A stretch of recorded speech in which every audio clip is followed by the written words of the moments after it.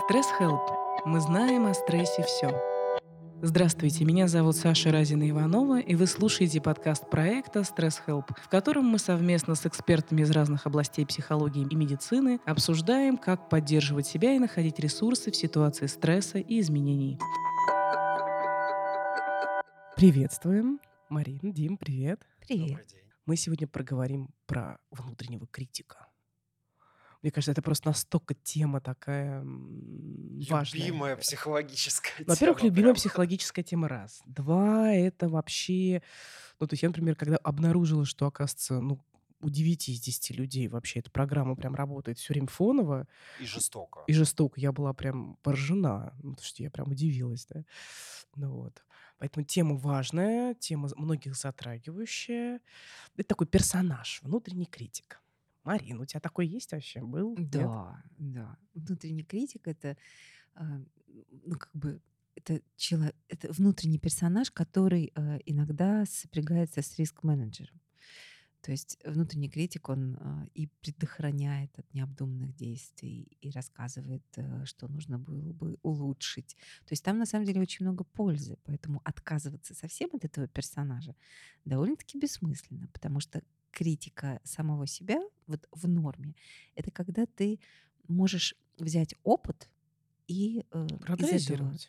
из этого опыта ты выбираешь то, каким образом тебе нужно Ну, развиваться слушай, ну ты дальше. уже говоришь о переработанном персонаже, да, уже таком освоенном, а так он же обычно существует в некотором деструктивном таком формате. Да, Это внутренний голос, который говорит, ну, понятно, такое говно мог сделать только ты. Да? жестко. Не, ну а как? А как он Ну, еще звучит? я Или просто хотела ты начать. недостоин этого. Нет, таких жестких внутренних критиков у меня нет. У меня скорее есть внутренний критик, который а, как бы заявляет о том, что недостаточно стараешься. А, ты недостаточно стараешься, Э, Дим. Ну, у тебя. У меня, ну вот я тут немножко по-другому смотрю на внутреннего критика. Я, честно говоря, не вижу его пользы как таковой. Ну, потому что есть как и другие способы, на мой взгляд, идти к хорошему и улучшать жизнь и самому улучшаться. Мы не М, должны быть друг с другом согласны. Да, да-да-да. Но если говорить про моего внутреннего критика, мне очень повезло, как бы, ну, и у меня были очень принимающие меня родители, соответственно, он у меня, ну, я бы сказал, достаточно мягкий. Но в терапии ко мне приходят люди, и у меня прям волосы на голове начинают Да-да-да, я шевелиться вот от того, что они приходят с тем, что не просто я там говно или со мной что-то не так, да, а там прям люди приходят с состоянием, недостоин жить. вот прям Да? сдохнуть хочется. Да-да. Причем Да-да-да. это даже не мысль, это прям именно сущностное Это такое состояние. переживание. Говорит, хоть в окно выходи. Да-да-да, я вот об этом, прям о мощном таком критике, насколько я понимаю, как это, индуцированное? Интроект, Интроект. интроект, Это запись, да. интроект, а он индуцированный, да, А правильно? интроект, ну как, априори индуцирован. Ну так Давайте я на слова всякий... ликвидации. Да, я на всякий случай, да, просто слово так пришло изнутри. Переводим на русский. Да, у меня есть некая внутренняя запись о том, что когда-то мне говорили извне, Да. и я ее поместил в себя, и теперь сам себе сейчас так И говорю. не различаю, что это не я Ну, И, даже. и не собственно, замечаю, да, что это моя не я. внутренняя запись про то, что ты хорошо что-то сделал, и это теперь основа для того, чтобы сделать еще больше. Ух ты, И- То и- есть это остановиться ух невозможно, это ты, перфекционизм ух ты, достаточно какой... жесткий. На самом деле это очень жесткая структура, в которой практически, знаете, она такая очень Оно похожа. пилит изнутри, да? Оно все время не дает почувствовать себя вот успокоившейся. Ну, в пределе, конечно. То есть это такая немножко спортивная история, когда вот человек стал чемпионом мира, и ему тренер говорит, ну ладно, сегодня отдыхаешь.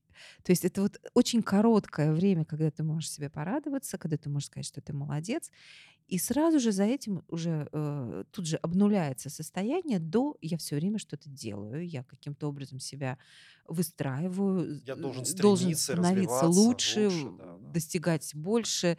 И, допустим, там нет практически возможности сделать что-то на троечку. Ну, как бы вот, ну, как получилось.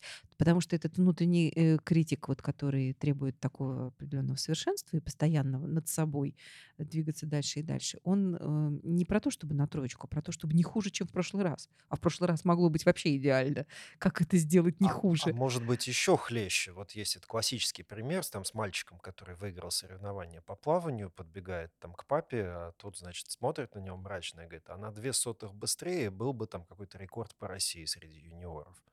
Ну да, что есть Да, все и время тогда небо. это записывается потом как история про то, что... Охренеть. Я так Да, сижу, слушаю. что, я, может быть, соревнования-то выиграл, ну и что, я же все равно не первый в мире, Вот, да. Но да. это только один из видов критика, и он, я бы сказал, еще не самый, как сказать, гнилой из них всех, потому что, ну вот, мы просто начали с интерактов, пока далеко не Слушай, ну убежали. классификации видов критика же нету на самом деле. Нету, это моя. Написанной. Я люблю делать свои классификации. Да, да, давай Вот, сделаем. Я вот, просто вот, про вот то, это что... критик, вот я назовем его достигаторский, который, в принципе, ну вот как раз про то, что тебе нужен волшебный пендель, чтобы ты не стоял на месте и развивался, потому что это единственный способ. Да.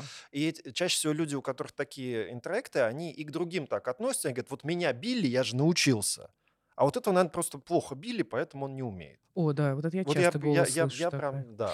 Да, вот смотри, то, что Вот я из клиентского опыта, да, знаю, слышала вот про классификацию критиков давай создадим. давай вот я второго сейчас хочу Давай. сказать, потому что мне кажется, он не такой, может быть, популярный и заметный, но он гораздо более разрушительный и болезненный еще. Хотя, ну, не знаю, мерить их по разрушительности, они все разрушительные. Совсем недавно была история, я в магазин захожу в продуктовый покупать покупки, и там бабушка с мальчиком лет 6. И происходит такой интересный сценарий. Вообще очень люблю наблюдать за детьми, потому что очень видно, как это все происходит. Видно, как психика Морено так создал сопротивляется. вообще психодраму, Да, да, да, наблюдая да, за да. детьми, да. То есть, что происходит? Бабушка ходит по магазину, причем я с ними столкнулся вот за 10 минут несколько раз. Ну, я ходил между полок, и как-то навстречу попадались мне они. Я не знаю, что этот сделал мальчик, но, значит, текст бабушки был по кругу примерно один и тот же. Черт безрукий, какого черта ты вообще это хватаешь? Никогда своими гадкими ручонками ничего не трогай. Значит, да, понимаете, да? И вот все вокруг того, что, значит, по-видимому, он что-то взял и сломал, Мгм. да, и ему... Когда-то в прошлой жизни. Нет, вот, Не прям сейчас, вот видимо. прям 15 минут назад, может быть, я не знаю, выходя из дома, не знаю. Но, значит, ему транслируется, что ты гадкий, плохой, ты тот, который все своими ручками ломает. И, соответственно, вот ребенок прям сопротивляется. Он говорит, нет, я хороший. Я не хотел, но сверху идет еще большее давление. Я понимаю, что, ну, если это транслируется достаточно регулярно, эта запись помещается внутрь, и ребенок становится, правда, безруким, как ни странно. Вот я это Конечно. наблюдал на примере, ну, вот своих знакомых, да, вот мне так повезло. Я в какой-то мере был вольный парень, у меня не было контролера сверху. Я лез во все механизмы, во всю Все электронику, можно было ломать. кучу всего переломал, но я научился все чинить. Я уже там в 11 классе ходил к соседям, чинил телевизоры. Я там развлекаюсь тем, что чиню разную электронику, там технику, машины, все что А мне угодно. сказали, если, сломаешь, не будет у тебя Ну, этого, не и будет у тебя все. этого, да. Ну, Я сломал, научилась, обидно, да. да, я Ну, научилась учусь. То фантазировать, есть вот когда это все вот сломала. право на ошибку, право это не про безрукость, это про то, что я еще не умею. Но когда, значит, мои знакомые, которые хотели из детей вырастить рукастых, спросили, а что же они ничего не делают? И я как-то увидел, как они реагируют, когда ребенок куда-то лезет. Там, ну, Мгм. пап с мамой, они просто подхватываются. Положи немедленно, сейчас сломаешь. Ну, а как же он То есть научится, милая получается мать? такая критика, останавливающая естественное действие, да, такая?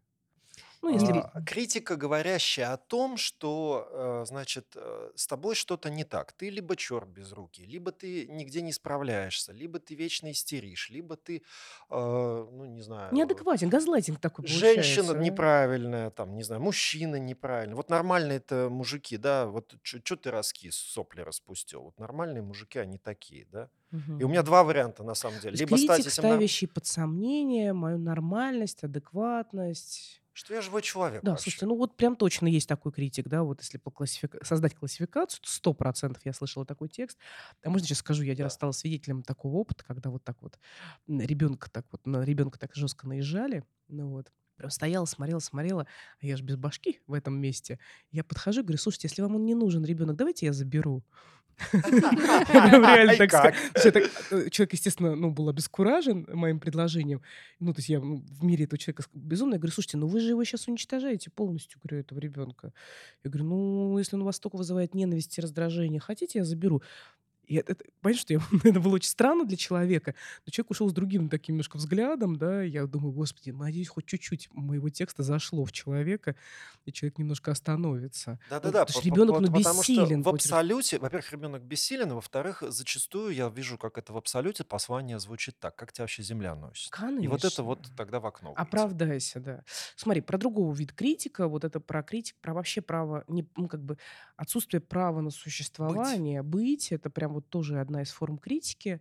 Ну, про то, что для того, чтобы ты был, жил, имел отношения, хорошо зарабатывал, имел интересную работу, ты должен, ну, как-то Ты должен что-то, быть, как я хочу. ну, или как я хочу, ну, или как минимум, и дальше как Ну там, что-то. что ты там себе вообще придумал? Зачем ты здесь вообще стоишь? Вечно от тебя одни проблемы. Иди куда-нибудь в другое место. Я не хочу тебя видеть. Опять ты здесь со своими идеями дурацкими. То есть просто идет полное обрубание того, что есть. Или, ну, Не, я понятно, прям еще пошла в про своего большую жесть. папу или Мань, там еще пошла в про свою большую маму. жесть. Я лет 15 назад, когда училась там вот у Лены Лопухиной на психодраме, у нас группа была большая, 50 человек, я собрала все фразы, которые говорились в детстве. У меня есть прям целый список. Я говорю про то, что лучше бы сделала аборт, понимаешь? Ну, то Лучше есть бы тебя просто вообще не убивающая. было. Про то, что ты испортил мне жизнь. Ты должен, ну, думаю, вот прям Исчезни отсюда, мне за тебя стыдно. вообще, да, да, да, да. Ну вот, и этот, ну, там такой критик, я бы уже его назвала, если Уничтожающий Как садист, какой-то. тебя садист, земля садист, уже носит. садист внутренний. Давайте так, ну, супер критик, да, то есть если мы делаем Но классификацию, я прям бы его прям садист, назвал уничтожающим, потому что уничтожитель, он говорит да. о том, что ты такой, какой ты есть, не должен вообще Да, существовать. и вот много достаточно, ну, по крайней мере, у меня в клиентской работе люди приходят вот с таким критиком, да. Ну, когда внутри реально звучит голос, который, ну, не дает вообще возможности. Причем бывает так, что человек, например, ему делают хороший оффер, например, по работе, да, и человек не может его принять. У человека есть, например, человек, который предлагает отношения. Человек из этого состояния не может это принять, Невозможно да, взять хорошее, вообще. потому что Ну, хорошее это не для меня. конечно, не для меня, потому что я, извините, да, я маме жизнь испортил, вообще не должен был родиться, и вообще должен быть благодарен за то, что не сделали аборт. Понимаете, да? Вот это, ну, про крайне, извините, что я Не, крайности на веду. крайнее, но я бы хотел перевести это, потому что людям же важно сопоставить. Это все-таки мамины послания, а когда они интегрируются внутрь, они же немножко по-другому звучат. Да, как? Ну, например, вот этим вот переживанием, что вот я что-то делаю, и ну, как ты это можешь? Я бы даже Сдохни, вот состояние уйди, бездействия, исчезни да, там, вот. да, Ну, это да, выученная именно такая да, да, беспомощность, да. когда у человека нет возможности что-либо вообще из себя Да. предпринимать. То есть человек просто сидит и ждет. Ждет, когда ему скажут, что Он не нужно просто сидит и ждет, делать. он еще и ругает себя за то, что он сидит и ждет. Да, да, да. Такие люди приходят, Ну да, в да. терапию с, запросом про то, что не могу действовать. Ну вот, Или не например, знаю даже, что ну, хочу. например, Не знаю, что хочу, да. типичная алкогольная семья, в которой есть идея, там даже как бы эти послания, они формируются таким образом, что кто-то, допустим, какая-то фигура мужская или женская, что-то сказал, а другой это услышал, и диалога не происходит. Потому что в этот момент другой должен себя максимально сдерживать, ведь у человека с алкогольной зависимостью у него эмоциональная лобильность очень высокая, он в любой момент может дать агрессию. И Пограничное ребенок, расстройство и личности, ребенок да, просто привыкает, что начинается. если ты хочешь выжить, то ты просто берешь то, что тебе дают, никак это не оцениваешь и тихонечко отползаешь в сторону. То есть Ползаешь, да. как бы тебе не было противно там, физически, как бы тебе не было неприятно просто от того, что тебя не видно, обесценивают, там, сбрызни отсюда, уйди, зачем ты здесь вообще появился. Любой абсолютно И тогда триггер может вызвать вот, мощный вот. эффект, мощную Смотри, и тогда реакцию. тогда внутренний критик, голос будет звучать так: "Будь доволен тем, что есть", да? Во-первых, там, да, очень Мгм. мощное ограничивающее убеждение по принципу, что куда ты полез, Вот, будет с тебя. Ох, прям. хочется предложить ему название. Вот мы сказали, критик, который вот достигаторский, который про иди вперед и мало ли что ты достиг, все равно есть куда еще расти, да. Критик, который вот этот уничтожающий прям, да. И Останавливающее любое критик, движение. скажем, который про достоинство. Вот то, что ты сейчас говоришь, мне отзывается очень история про Ну, достоинство. алкоголька все про уважение. То есть как раз там есть очень мощная иерархия, когда те, кто старше, они имеют право на уважение, а те, кто младше, вообще не имеют права Вообще на не имею, да. уважение. Но когда я вырастаю, как ни странно, я не получаю это право И старшего. Только постоянно, по отношению к своему ребенку, а к да, себе и нет, постоянно конечно. требуешь этого уважения от окружающих. Да, слушайте, у меня очень такие яркие образы всплывают тех людей, которые в моем окружении, да, где я слышу этот голос. У меня неоднократно в жизни был опыт, когда со мной, например, начинал выстраивать какие-то дружеские отношения человек, и в какой-то момент он, ну, озвучил вот голос этот, он выходил наружу и Ага. выходил текстом, что, ну, я однажды стану скучным, зачем тебе со мной А они же обычно общаться. снаружи и звучат, так и Да, да, происходит. да. И вот этот Да-да-да. голос, он начинает Я прям очень вот. боюсь с тобой сближаться, потому что я точно знаю, что ты во мне Да, разочаруешься. прям вот это, причем это голос вот прям вот он такой вот, очень такой вот прям У меня тоже недавно был прям знакомый. потрясающий пример, совершенно, ну, с моей точки зрения, тоже жутенький, да, когда, значит, я в столовке, там такая столовка, ну, с витринами, все культурно, и, значит, на одном конце кассы молодой человек, а на другом конце очень красивая, молодая такая, интеллигентного вида девушка, и она стоит, что-то вот в витрину смотрит, там, выбирает, и ей с того края: «Чё ты там встала? Иди сюда!» Так я тут салатик выбираю. Салатик она выбирает. Это ее парень был? Да, это ее парень. Ой, Да. И ой, вот, девчонка ошиблась.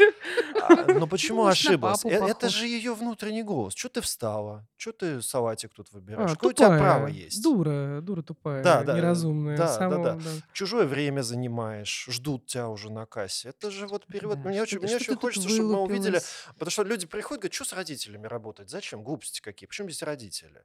Да, но очень же важно увидеть, как это могло звучать в детстве, и как я это сейчас делаю, и как это в мою жизнь возвращается. Мама, спасибо. Я знаю, что ты слышишь наши эфиры. Спасибо. Да, да, да. Кстати, достаточно жестко работает даже иногда не голос, а игнорирование, потому что это же Это все равно тоже, да, эмоциональная это тоже ведь манипуляция. внутренний. И тогда, если ты не знаешь, в чем дело, и тебя начинают игнорировать, это может быть не обязательно там конкретная зависимость. Это может быть трудоголизм, например, у родителей. Это может быть идея Усталость. того, что ну, как бы детьми заниматься это ну, не так уж престижно, и поэтому там и хозяйством тоже. Там, ну, действительно, есть такие матери, которые чувствуют себя виноватыми от того, что они детьми не занимаются, но включиться в это вообще не могут. То есть Есть, им это прямо вот, ну, есть. невозможно. Привет, И девчонки, тогда все нормально. и тогда ребенок начинает себя рядом чувствовать незаметным.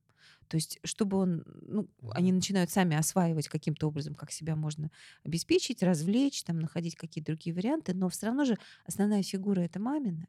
И тогда вот это вот ощущение, что бы я ни делал, меня не заметят. Я недостоин. И вот тогда такие люди, допустим, вот, ну, приходит ситуация, появляется у них возможность, они там оказываются в Это такой пятизвездочном такой отеле, лишающий и, сил критик. и Мгм. они говорят, как я здесь оказался, это все не для меня, нужно отсюда срочно куда-то съехать. Или, допустим, Лишающий какой-нибудь сил, да? магазин, в Мгм. котором красивые там вещи, которые прям нравятся. Человек ходит, их трогает и говорит, ну, пойдем отсюда, потому что я не могу, я это не одену, я не смогу этим пользоваться, я не могу купить себе машину, потому что, ну, как бы это же для других, это те, которые могут. Про такой сильный дефицит. Это А именно это от есть дефицит, игнорирования. да, да. Слушайте, Там же смотрите, дефицит то, что я внимания. понимаю про критика, да, вот Ага. поправьте меня, если я где-то там ошибаюсь, ну вот, что критика это вообще фигура защитная изначально, просто деформированная.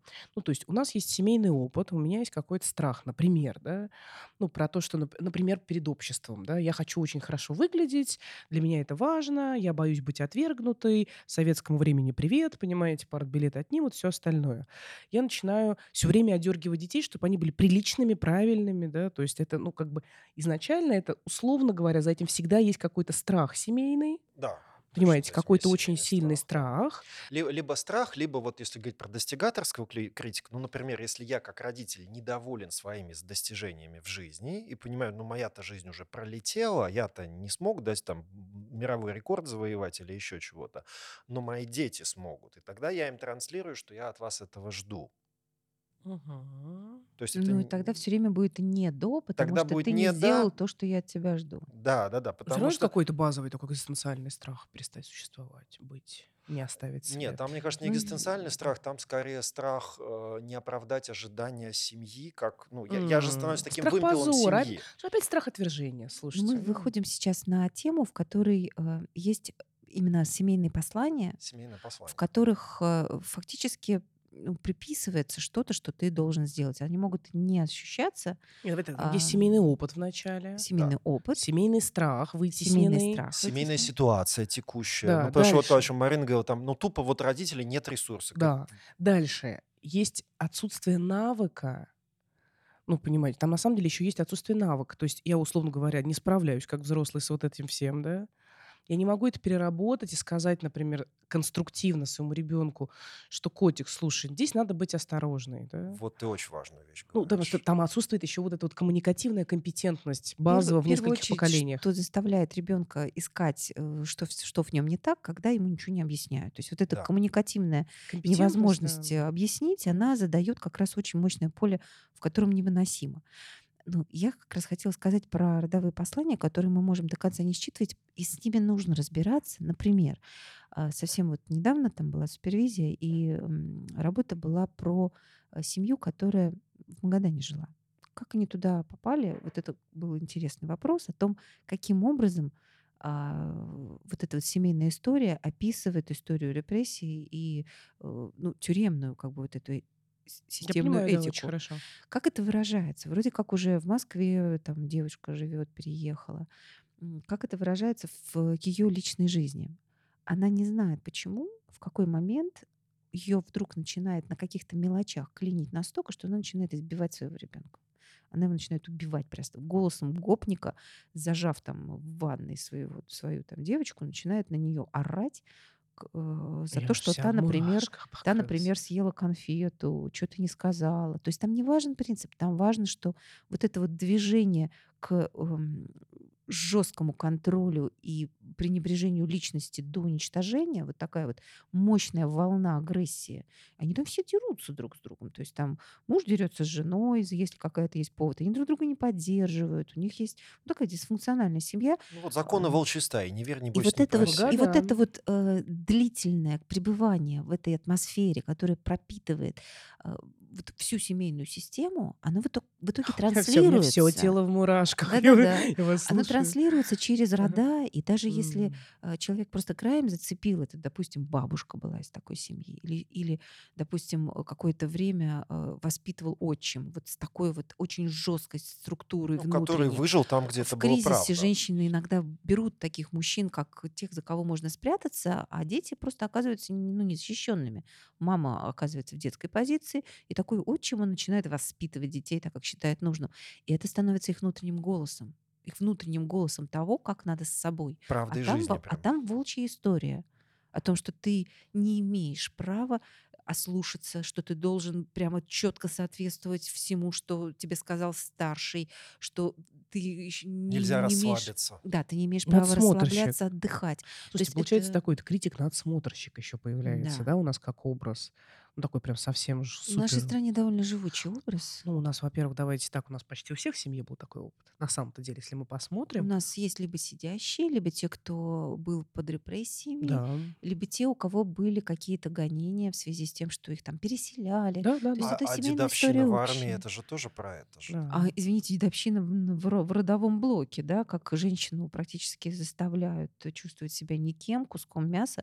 Вот чистилище, которое до сих пор еще Да, существует да. в некоторых Роддомах. роддомах, таких обычных, непроплаченных, это до сих пор существующий принцип Вы тут, обращения с гражданка, не людьми. мешайте нам помогать вам рожать. Ну, нет, родила, расплачивайся, там вообще Давай другое. Да, расплачемся. да. Тебе должно быть больно. Это, и реально, это я прям сейчас Сейчас фильм, мы сейчас меня фильм, тошнит, начинает. мы будем сейчас фильм просто про это снимать, да, про опыт вот там в нашем окружении, да, который, ну, девочки, которые это прошли, да, с чем столкнулись, это шокирующий опыт, ну, абсолютно. Что-то мы прям едем ниже, ниже, глубже, глубже. Слушайте, Может, да, уже всплывать пойдем? нет, слушайте, смотрите, важно, да, вроде такая тема, давайте поговорим про Про внутреннего внутреннего критика, критика. да.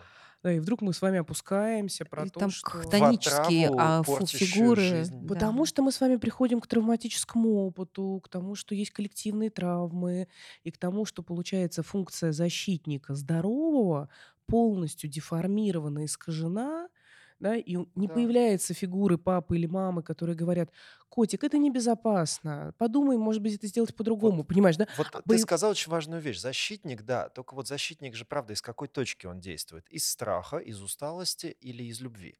Вообще про другое, даже не про это, даже я прям совсем примитивно. Я про, ну, то, что травма, поколение, Да, да, да. аффект. Люди даже не понимают, что они критикуют. Да, Понимаешь, да, конечно. вот Да, это когда привычная форма когда вот эта общения. бабушка это говорит, ей кажется, что с ней все окей, понимаешь, да. Когда Ну, на самом деле в ней не окей, она в этот момент там либо в своих каких-то не, ну глубоких ей она не переживаниях, либо в я имею в виду, страхе, что она не в слышит, что аффекте. она Не слышит, говорит. не Она в слышит, да, аффекте все да. еще. Ну да, вот это состояние, в которое человек попадает, когда он из вот этого, вот этой страха самому оказаться вот в этом, перед этим критиком, начинает издеваться над своим ребенком, выплескивая вот эту вот норму, правила. Потом он говорит, ну я же тебя учу жизни. Конечно, и за этим стоит, получается, потребность в выживании Да, и либо страх, либо стыд, и страхи такие базовые, отвержение из базовые. стаи, понимаете? Безопасность в первую очередь, Это просто очень ощущение. важно, чтобы это вот прям прозвучало, да, потому что когда мы опять говорим там про критика, кажется, что, ну, там критик какой-то внутри, что за этим Ну, вот такое за этим поле. критиком может быть, куда ты лезешь, если тебя будет заметно, то вот твоего деда там, допустим, Да, расстреляли. да, То есть он Тяжелейший опыт управлял семьи. КБ, управлял, а потом Тяжелейший. его взяли и в один день увели. конечно, И дети конечно. остались с семьей Потому репрессированы. что у меня, например, в семье была, слава богу, тоже вот мы с Димой тогда уже нашли сходство, да, что у меня достаточно все-таки творческая семья и было много свободы, но все-таки критика была, она была от бабушки. Критика была за проявленность экспрессивных переживаний. Нельзя было быть громким, да, Мгм. громким, говорить, что тебе хорошо, быть открытым, да, то есть был запрет на вот такие вот базовые, ну, на раскрытие, на Ну, проявленность. кстати, вот мягкий же критик, он Из может быть опыта. очень про, ну, про хочу, не хочу. Мало ли, что ты хочешь, мало ли, что ты не хочешь. Вот. Это же такой мягенький критик. Ну да, а у нас это было именно про то, что был опыт, когда семью лишали, и дачи лишали, и Не говоря денег о том, что не лежали. хвастайся. Да, да, да. Вообще не лучше не Ну, у проявляйся. меня как бы мама говорила, ты сильная, как бы старайся не, ну, будь аккуратнее, да, вот как слон в посудной лавке, как бы люди вокруг хрупкие, смотри, как бы их не повреди, да. То есть это такое интересное послание, при котором сила есть, а пользоваться ей Слушай, нельзя. ну много же даже всяких историй там про то, что героя убили, да, ну, толпа убила героя. Ну, Ну, сила, она Жанна Данка, вызывает Дарк. неоднозначную да, реакцию. Данка, например. Данка, да.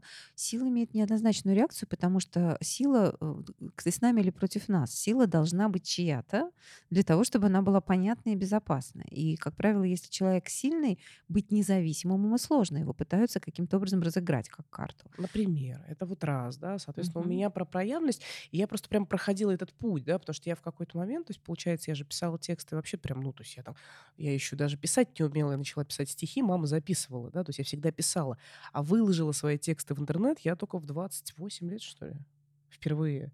И все это время я писала, но я никуда не выкладывала, да. И я как раз, когда вот это поняла, что у меня есть что-то, что не дает мне это Как он делать. у тебя? Как ты его нашла? Как он звучит? Ну, я отловила себя на том, что я чё-то не так прям состояние. То есть в смысле я пишу и никому даже не показываю. Но потом я услышала прям голос, который внутри звучал. И звучал он про то, что, ну, а с чего ты взяла, что это кому-то будет интересно? Да, это первое, да, такое немножко обесценивающее, ну, не такое прям сильное Ага. там. А вот второе, да, то, что я обнаружила про то, что это небезопасно. Мгм. Да, дальше я, соответственно, вышла на фигуру, что это про бабушку. Дальше из этого мы собрались с семьей. У нас семья такая, мы все это анализируем. И с тетей поговорила, и с мамой поговорила. Оказалось, что у них та же история, да, что вот нету как бы разрешения проявляться Мгм. творчески Ровно такая же полноценно. история. Да, и мы начали как бы ну, как бы выходить за пределы этого сна. Я просто буквально сделала действие. Я взяла и выложила текст. И были люди, которые откликнулись. Причем, ну, я понятно, что я с годами пишу все лучше и лучше. Ну вот, и я сейчас пересматриваю, что я тогда выложила. Это было, ну, так. В Вот он принципе. критик, да. Не, ты знаешь, Ну, нет, это прям, это вот это объективная Адекватно. реальность. Да, это адекватно, что, ну, в смысле, ну, прям так это было. Ну, Подожди, как подожди, подожди. нормально. для той тебя это было прям Да, для той адекватно. меня это было абсолютно, ну, то есть, ну, просто про то, что я все-таки взрослею и Ну, становлюсь сейчас уровень выше, да. интереснее, глубже, да, и словарный запас увеличивается, то есть сейчас интереснее. Но тогда люди очень позитивно отреагировали, и я прям предъявила миру, я сказала, что у меня здесь невроз. Я прям сказала Вот. народу. Вот мне очень Я как бы говорю, поддержите, откликается то, что ты поддержите. говоришь. Буквально недавно я как бы разбиралась с темой своей тоже бабушки, и там ровно то же самое было про небезопасность. И связано это было с тем, что нельзя было, ну вот у нее очень травматический опыт, нельзя было крикнуть в лес, потому что это был партизанский отряд, и она бы обнаружила бы всех, и когда там нужно было тонуть молча. И когда я с этой историей столкнулась Опять я в своей, мурашках, господи. э, то я вдруг поняла, что я могу крикнуть в лес, потому что это действительно уже не та история, в которой это было делать нельзя. И выяснилось, что я теперь могу проявляться в интернете. До этого я просто считала, что мне это неинтересно. А сейчас у меня там, я завела Инстаграм, у меня есть удовольствие от этого процесса, потому что там я, оказывается, могу размещать то, что не вмещается, допустим, в Facebook, там не очень-то интересно моим коллегам. То есть такая просветительская деятельность. Я отказалась преподавать, потому что я поняла, что у Проявленность. меня есть, например, такая возможность. И я теперь ощущаю это пространство как, во-первых, минимум нейтральное, максимум дружелюбное точно. Слушайте, вот можно я сейчас прям это важный момент. Я считаю, что, ну, вообще соцсети — это очень терапевтический инструмент как раз, который можно вот прям осмысленно использовать. Ну, например, последнее время люди начали писать, что, ребят, мне плохо, поддержите меня. Или люди пишут, там, чувствую, там, ухожу в минус, да, эмоционально, накидайте мне песен. Или народ свое творчество показывает, и всегда есть те, кто поддерживает. Понятно, что бывает тех, кого кроет, и люди пишут, что ты за фигню выложил, рисовать не умеешь.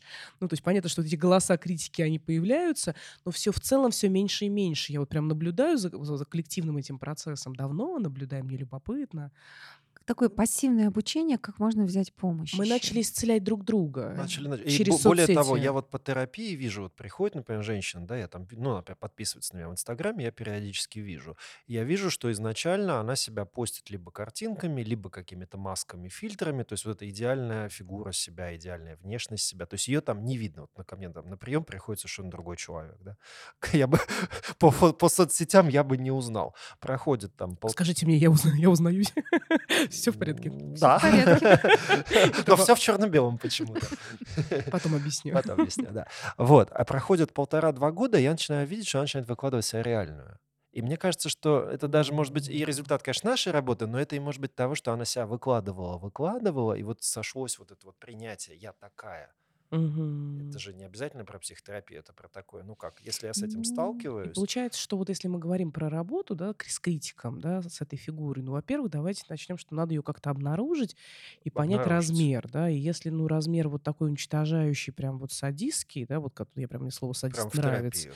то это эти прям, убеждения точно нужно отдавать. Это прям прям надо прямая идти, да, это работа прям реально с тем, идите. чтобы разлеплять свое и вот это агрессивное Ну, потому чужое. что там, во-первых, ну, это про уничтожение себя, это про достаточно сильную беспомощность, то есть это, ну, там, это серьезно. Там большая жестокость к себе, которая на самом деле, ну, если говорить про вот почему вот эта идея, что, ну, вот меня били, я смог, или меня там давили, я смог, меня заставляли, я Это смог. часто слышу этот текст, да. Она на короткой дистанции вроде выглядит как правдивая, но на длинной дистанции эти люди всегда проигрывают тем, кто делает из «хочу».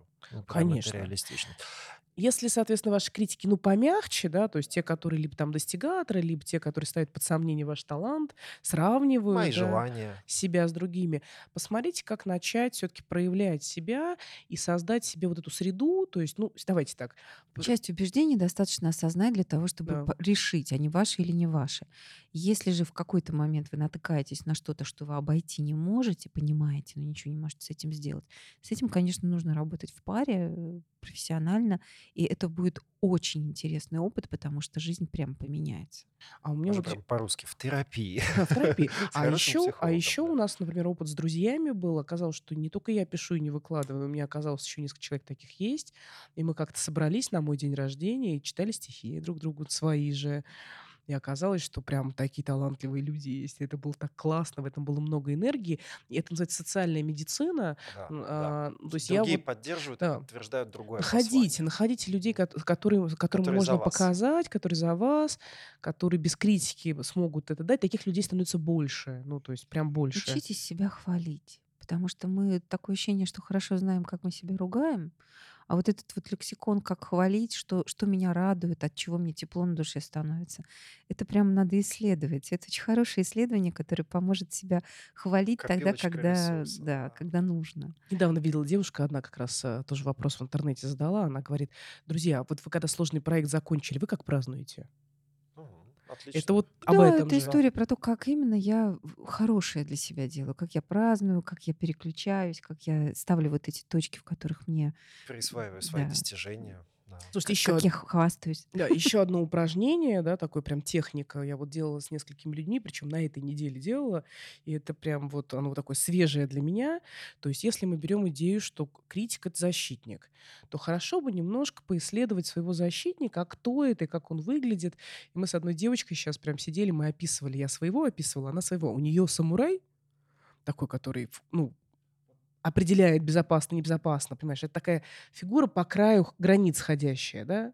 Это вот, ну, как сила, которую я могу призвать, как ангел-хранитель, понимаешь? Тот, который про адекватность, который, ну куда ты в темный лес без товарищей, да? Безопасность. Давайте разделим. Смотрите, есть история про внутреннего критика, а есть история про безопасника, я бы ее назвал. Ну, Вот защитник, да. я бы их отделил, потому что внутренний критик для меня не является защитником. Нет, Это я это не сказала. да-да-да. Я Вот сказала я так совсем услышал, другое. да. Я сказала про то, что если мы берем идею, концепцию, что все равно это просто деформированная защитная функция, то терапией и исцелением будет освоение, ну, хотя бы через образ, ну, защитной функции. То есть как я могу себя защищать от негативного опыта? Тут Через же что? знаешь, вот мы сегодня очень много обсуждали, условно говоря, про мертвые послания.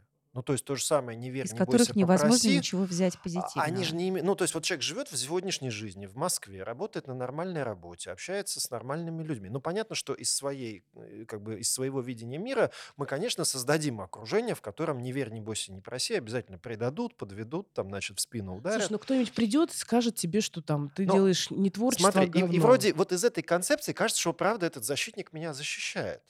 Но там же нет защитника. Окей. Он защищает меня от реальной жизни, он защищает меня от Вот. теплых, хороших А людей. я говорю про то, что надо освоить реального защитника. Реального.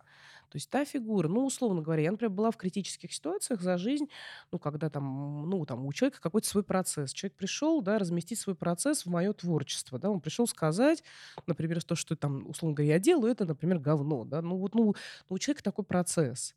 Да, вот я могу либо соединиться с его посланием и разрушиться, либо может появиться, да, мой защитник, Настоящий защитник. настоящий, здоровый, Мгм. красивый. И я вот про это, понимаешь, и мы Вот создавали так прям мне с девочкой рисовали, да, образ. Я просто Того, про... кто вместо этого критика на самом деле должен защищать. Конечно. И я просто про то, что это было дико любопытно, потому что девчонка создала такого опасного, такого, знаете, в латах, красивого, такого немножко магического, а я сделала, такая сижу, такая, думаю, а какой у меня? И вдруг у меня появился образ, что у меня такой, ну, такой, знаешь, он не в латах ни в чем, то есть у него там ни лат, ни меча, ну, меч можно, ну так. У него есть плащ, которым он может накрыть мир и все погрузиться в темноту. Так, образ такой, да. А второе из магических способностей, да, вот эти, у него есть яд. Мгм. И я все время говорю, вы Сильно опасный. недооцениваете яд. И вот это вот, понимаете, да, все недооценивают яд. Очень есть хороший фильм русский 90-х годов, «Всемирная история отравлений». Я Посмотри. смотрела идеально. Гениальный Да. фильм. И вот он когда-то, мне было лет 11, я его смотрела, и меня впечатлила тема ядов тогда. Это гениально, я считаю. Слушайте, и вот у меня этот чувак, да, вот этот образ защитника с ядом, что это означает буквально? Я так могу ответить. Понимаешь, да? Вы не поймете. Да, это про способность ответить.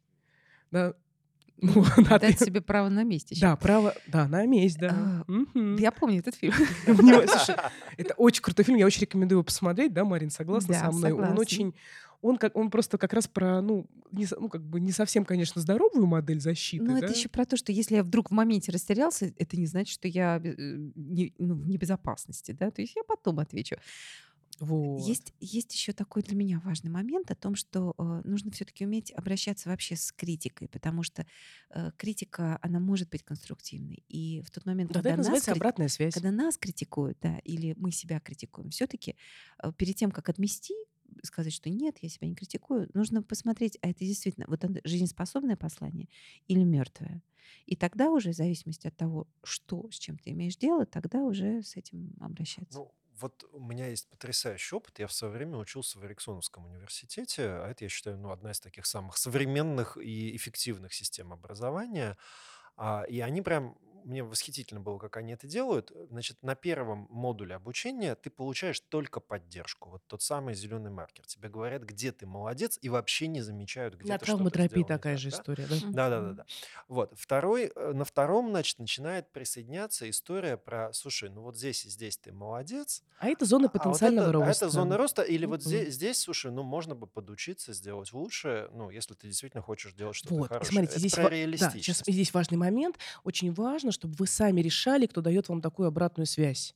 Ну и Мгм. самому себе учиться ее также давать. Да, И там я почему про это стал говорить, потому что там есть обязательно вот эта первая ступень. Вот это вот про то, что присвоить то, что я уже делаю. Мгм.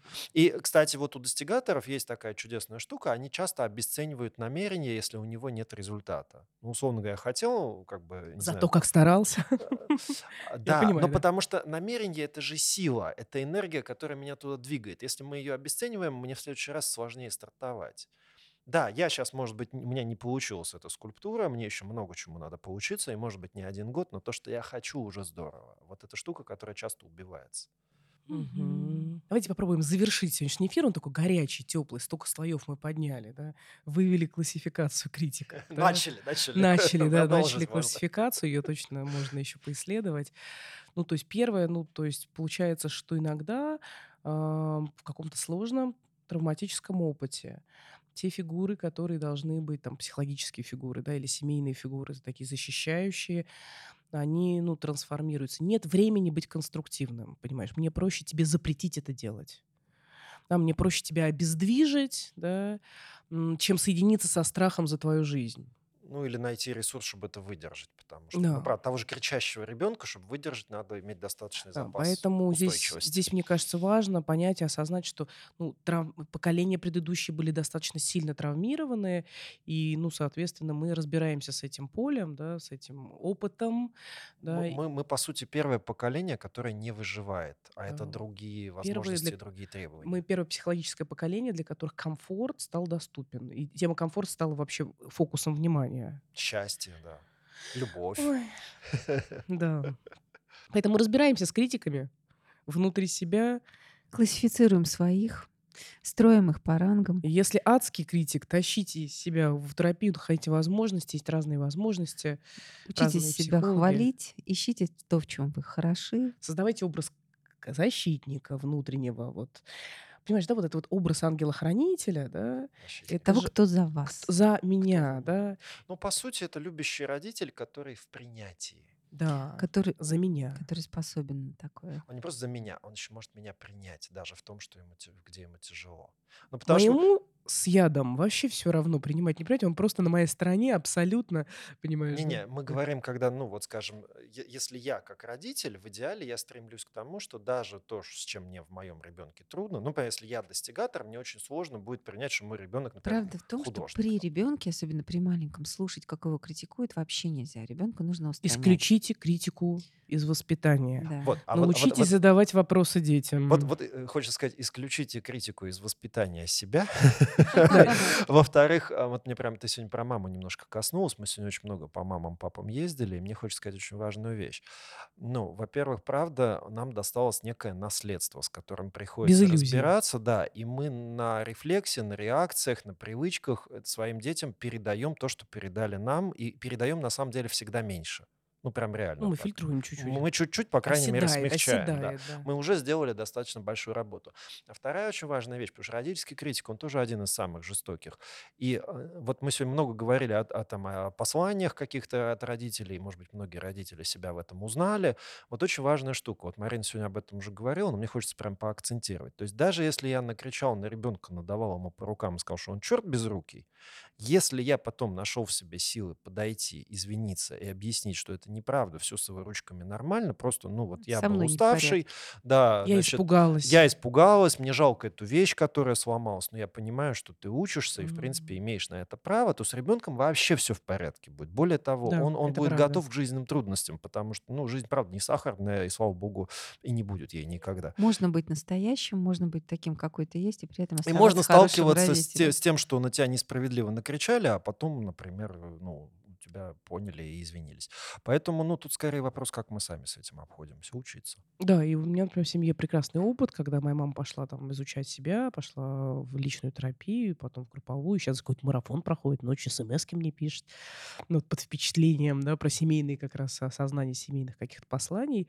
Ну вот, и был момент, когда она принесла извинения за те моменты, когда вот в страхе, да, сработала стратегия уничтожения прям. А, кстати, как тебе это?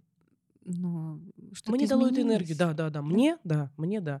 Мне Мгм. очень, потому что я помню, что вот была одна очень такая сложная ситуация, да, где меня реально вот было ощущение, что она меня уничтожает, да. Там и так все непросто, да, а тут Мгм. меня еще и как вместо поддержки реально просто уничтожают. Ну вот, и я эту историю, ну, сносила в себе всю, ну, долго, да, то есть это было частью моей души, это причиняло мне боль. Я, вспоминая, ну, как бы возвращалась к образу, потому что это было настолько ну, жестоко для меня, что я вместе с этим отделилась и от любящей части моей мамы, да. И когда она принесла извинения, она сказала, что ей управлял страх, и что она собой не владела, и что если бы это было сейчас по-другому, она бы никогда так не поступила, зная все это. И она по-настоящему принесла извинения, и у меня появилась, ну, впервые возможность сказать, насколько это было для меня на самом деле страшно и Мгм. больно, то у меня вернулась позитивная часть мамы. Да, то есть я Да. мне вернула доступ к другой Кстати части. говоря, это может быть частью психологической работы, потому что ну, не каждая реальная мама способна на такие Не вещи. вообще. Многие достаточно ригидны. И чего-то ожидать уже от совершенно других, в другом возрасте родителей. Ну, в общем, даже и не стоит. Это тормозит вообще свою собственную жизнь. Но вот какие-то такие внутренние разговоры и формирование себе того внутреннего образа, который бы вы хотели внутри себя носить, вот это прям очень важный момент и важный вообще путь внутренний. Поэтому есть разные подходы в психологии. Есть подходы в психологии, когда мы берем заместителей, ставим на роль мамы, да, и просим извиниться, и проживаем опыт, которого не было. И это, правда, тоже И исцеляет. более того, вот очень важная штука, да, когда взрослому человеку взрослый родитель говорит «извини», это не всегда попадает в пораненную часть, потому что все-таки, ну, мы когда в терапии работаем, мы Мгм. обращаемся к детской части, и это определенное искусство. Ну да, общение взрослых детей со своими родителями, оно, конечно, отличается. Да. Слушайте, ну вот такой у нас эфир сегодня получился. Такие темы мы подняли, такие энергии были, немножко перебивали друг Прям друга. ух! Ух, да, прям нас забирает эта тема. Ну, потому что мы поколение, которое это перерабатывает, да, которое может осмыслить этот травматический опыт, переработать, отфильтровать, простить, да, освободить себя вот здесь еще, да, важно. Ну вот, приняв, что, ну, все, ну, вот такой код мне передали, да, мой культурный код. Да, но я решаю, что передать дальше, да, и это правда в моей власти. Вот это в моей власти. Изменить то, что случилось, я не могу. Но я могу решить, что передавать, что нет. И это про, ну, про исцеление. Да, это точно про исцеление. Берегите себя, любите себя, хвалите себя, исследуйте себя. Вы у себя одни. Пока-пока. Вы слушали еженедельный подкаст «Стресс Help». Мы с вами прощаемся до следующего четверга. Не забывайте подписываться на нас на всех популярных платформах, а также много интересного вы можете найти на нашем инстаграм и телеграм-канале с одноименным названием. Помните, нормально, когда хорошо. Пока-пока.